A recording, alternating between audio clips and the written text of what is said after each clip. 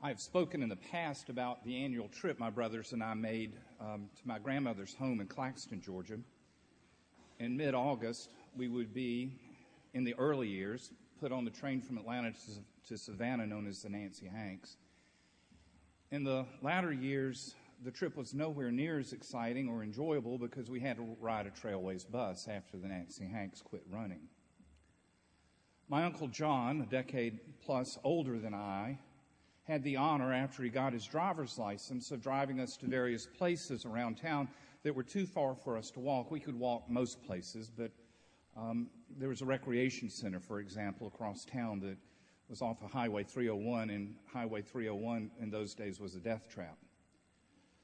The first summer of his chauffeuring us around, as we rode through town, if something surprised him or took him unawares, he would say, "Geez."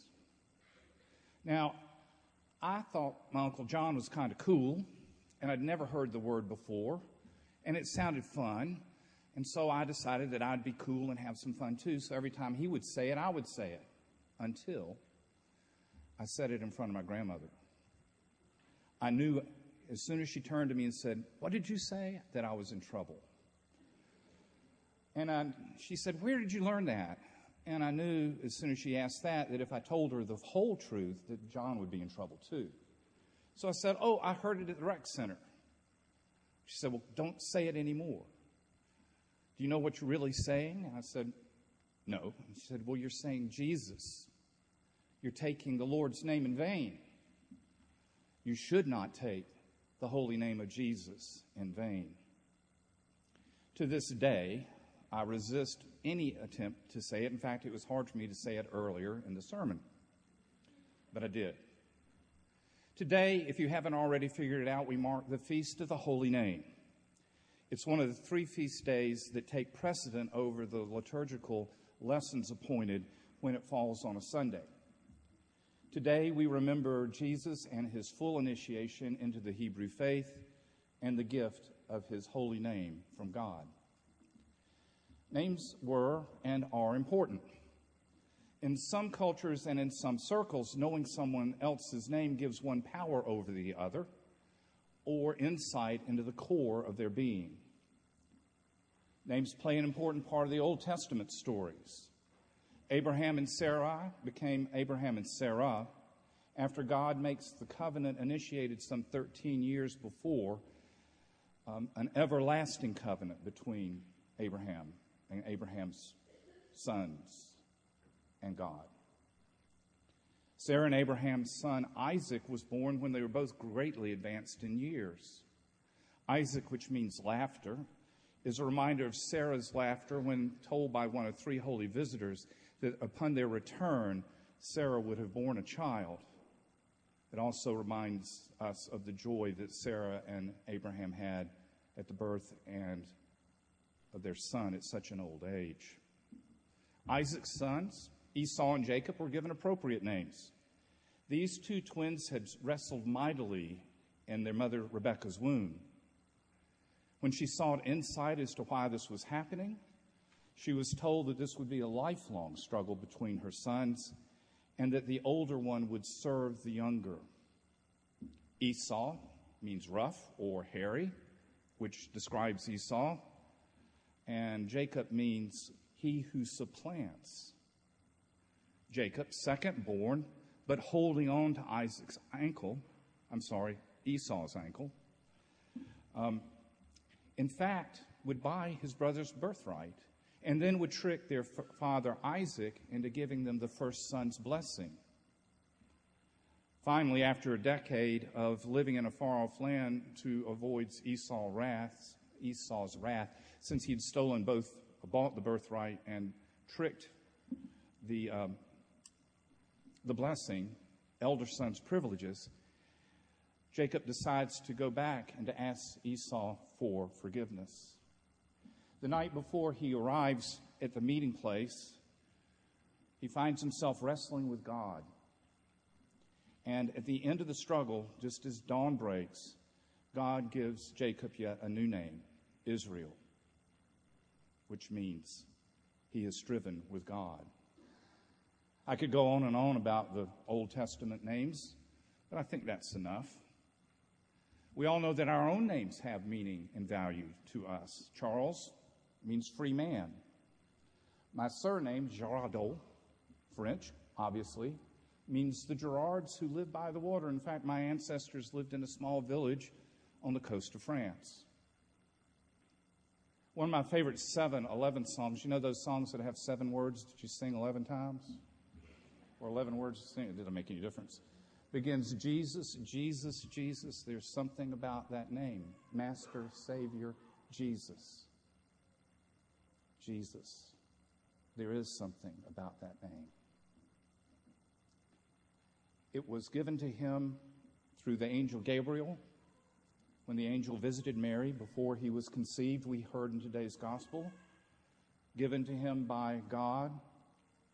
The origins of the name Jesus can be traced back to God's most holy name, one never spoken by Orthodox Jews to this very day, Yahweh, I am that I am. The name that God gives to Moses at the burning bush. Jesus certainly was spoken by Mary and Joseph both as he grew as a child and did right and wrong. Was spoken by his cousin John the Baptist as he proclaims the coming of the Messiah and the public ministry of Jesus begins. Spoken by the disciples and countless others who followed him during his earthly ministry. It was nailed above his head as he died for us, as he was obedient even unto death on the cross. Jesus is a name that we pray on a regular basis, a name we call on in times of need, in times of joy, in times of sorrow, and times of celebration. Just repeating the name Jesus, either silently or quietly out loud, is one of the best breath prayers for me to use. Do you know about breath prayers? It's an ancient way of praying. You pray a word or a phrase as you breathe in, and you pray a word or a phrase as you breathe out. Jesus, Jesus, Jesus, Jesus. Now, I'm going to make this a participatory sermon. I'm going to suggest, and I know we're all Episcopalians here, we don't like being told what to do, that we try this together, either with your eyes open or closed, just for a moment, just for a few seconds. Just breathe in and quietly, slowly say the word Jesus, and breathe out and quietly, slowly say the word Jesus. Let's try it.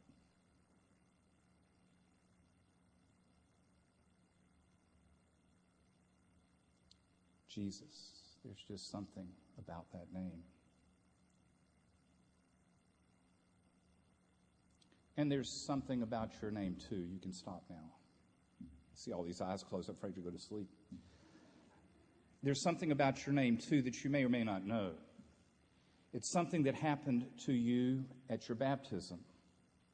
Here's a rubric from the baptismal service. Each candidate is presented by name to the celebrant or to an assisting priest or deacon who then immerses, that's an interesting thing, if you've ever heard that, or pours water upon the candidate saying, Charles Michael, I baptize you in the name of the Father and of the Son and of the Holy Spirit. Note, surname is not used at baptism. Given names. On January 6, 1955, Charles Michael was baptized right around the corner at St. Luke's. I was given another name at that time. That name is Christian. I became Charles Michael Christian. On her baptismal day, Elizabeth Showles Caffey became Elizabeth Kristen Christian. I should have known I was going to stumble on that. Elizabeth Kristen Christian. On your baptismal day, you received the name Christian too. Follower of Jesus of Nazareth, child of God, inheritor of the kingdom, forgiven, redeemed, beloved of the Lord, precious in God's sight, Christian. As we continue to celebrate the Incarnation, may we continue to also celebrate the many gifts that we have received from God, including the name Christian and all that it means.